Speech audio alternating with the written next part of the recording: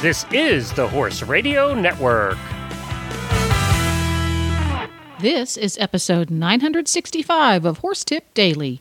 A different horse tip, a different equine topic, a different equestrian expert every day.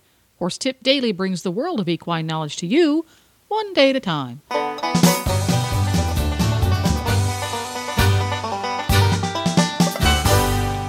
Hello, Coach Jen here, and thanks for tuning in to Horse Tip Daily.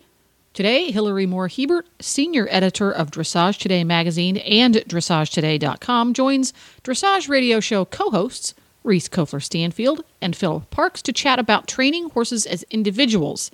And then the discussion moves on to the pitfalls of pinholing your pony into a training regime, or according to what breed it is. And we'll get right to our tip after this message from Kentucky Performance Products. This Nutrition Minute is brought to you by Kentucky Performance Products, the company that simplifies your search for research-proven nutritional supplements at kppusa.com.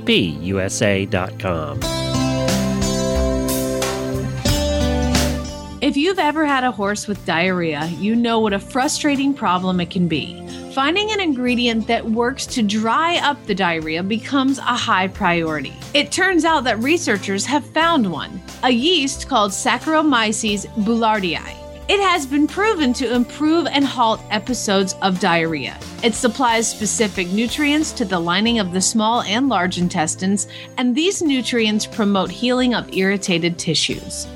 It also supports improved starch and sugar digestion in the small intestine, reducing the opportunity for imbalances to occur in the hindgut.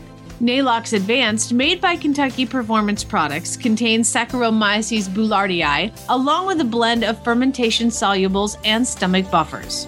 Nalox Advanced is recommended for horses of any age that are suffering from diarrhea. It also supports a healthy digestive tract in horses at risk for gastric or colonic ulcers, such as performance horses or any horse that is constantly on the go and exposed to stressful situations. For best results, Nalox Advanced should be fed on a daily basis. This Nutritional Minute has been brought to you by Kentucky Performance Products. You can find all of their terrific products at kppusa.com.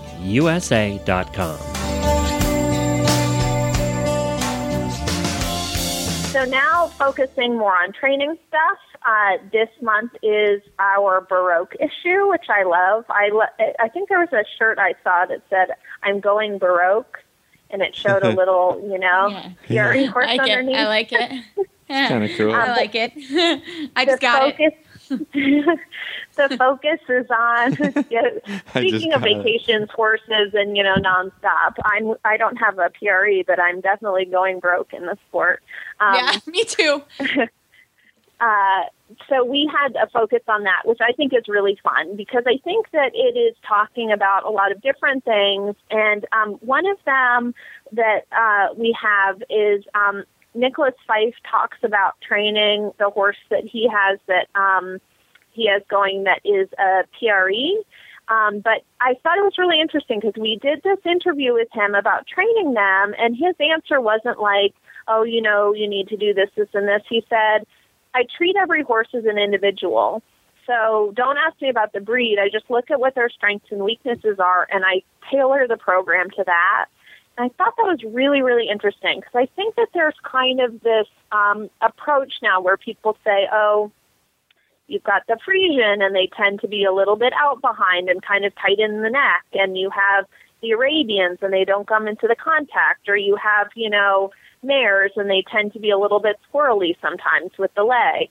But, I thought it was interesting for him to say, okay, I look at every horse, and I just look at them for who they are, and I create a program based on that.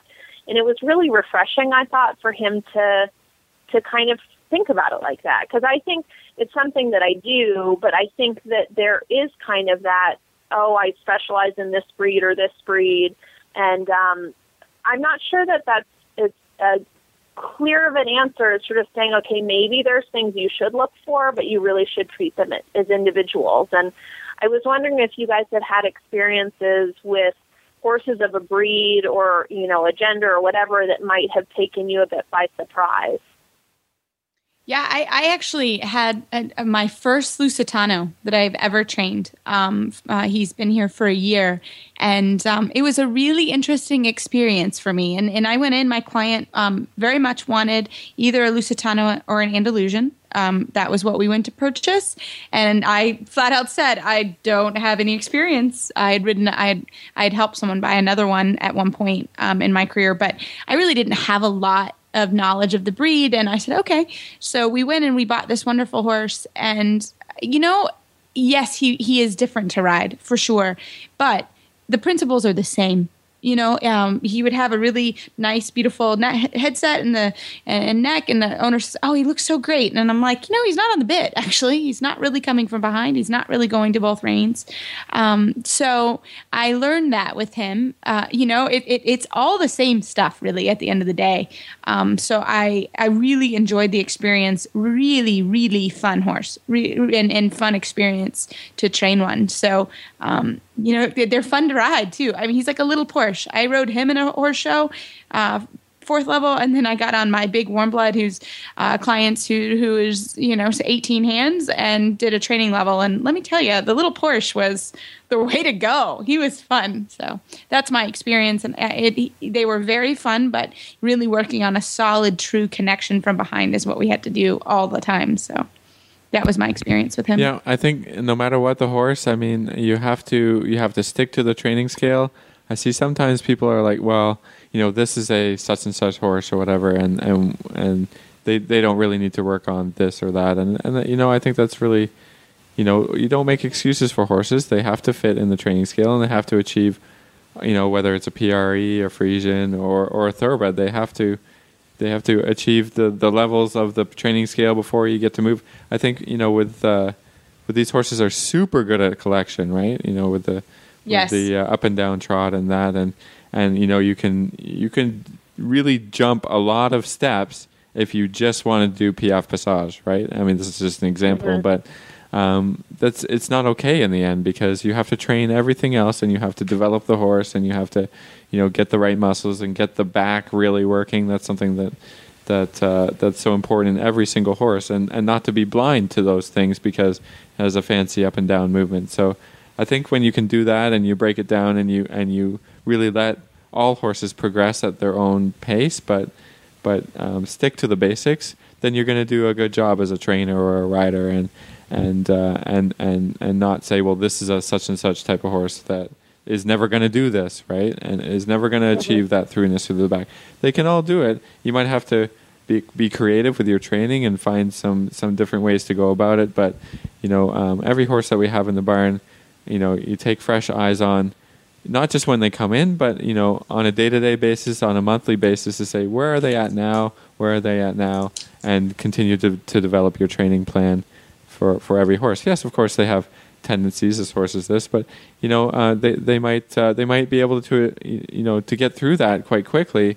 The problem that the Friesians are a little out behind. Well, not every single Friesian is out behind, and if you don't take a fresh look at the horse from time to time, you won't realize that it isn't out behind anymore, or it never was, or whatever. And really evaluate the horse all the time, and reevaluate your training plan, and be able to change it. And I think then you do every horse that you ride a good service by not pigeonholing them, and by not jumping steps, and really stick to your guns, stick to your plans, stick to what you've learned from your own trainers, and not go around that plan.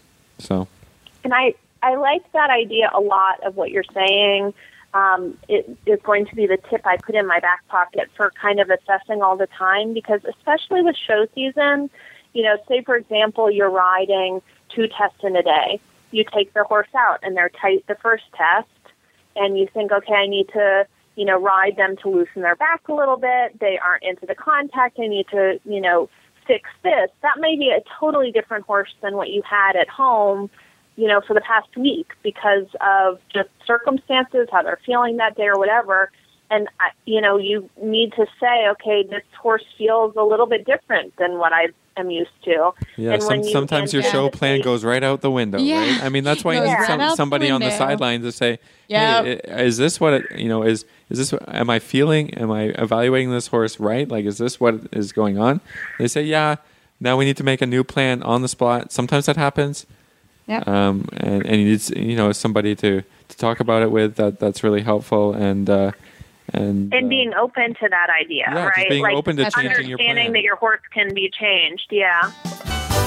Well, there you go. If you enjoyed Reese and Phillip chatting with Hillary all about things dressage, you can tune in every week at dressageradio.com. You can also find lots more tips on topics ranging from barn care to websites for horse people at horsetipdaily.com. Just look for the topics drop-down menu on the left.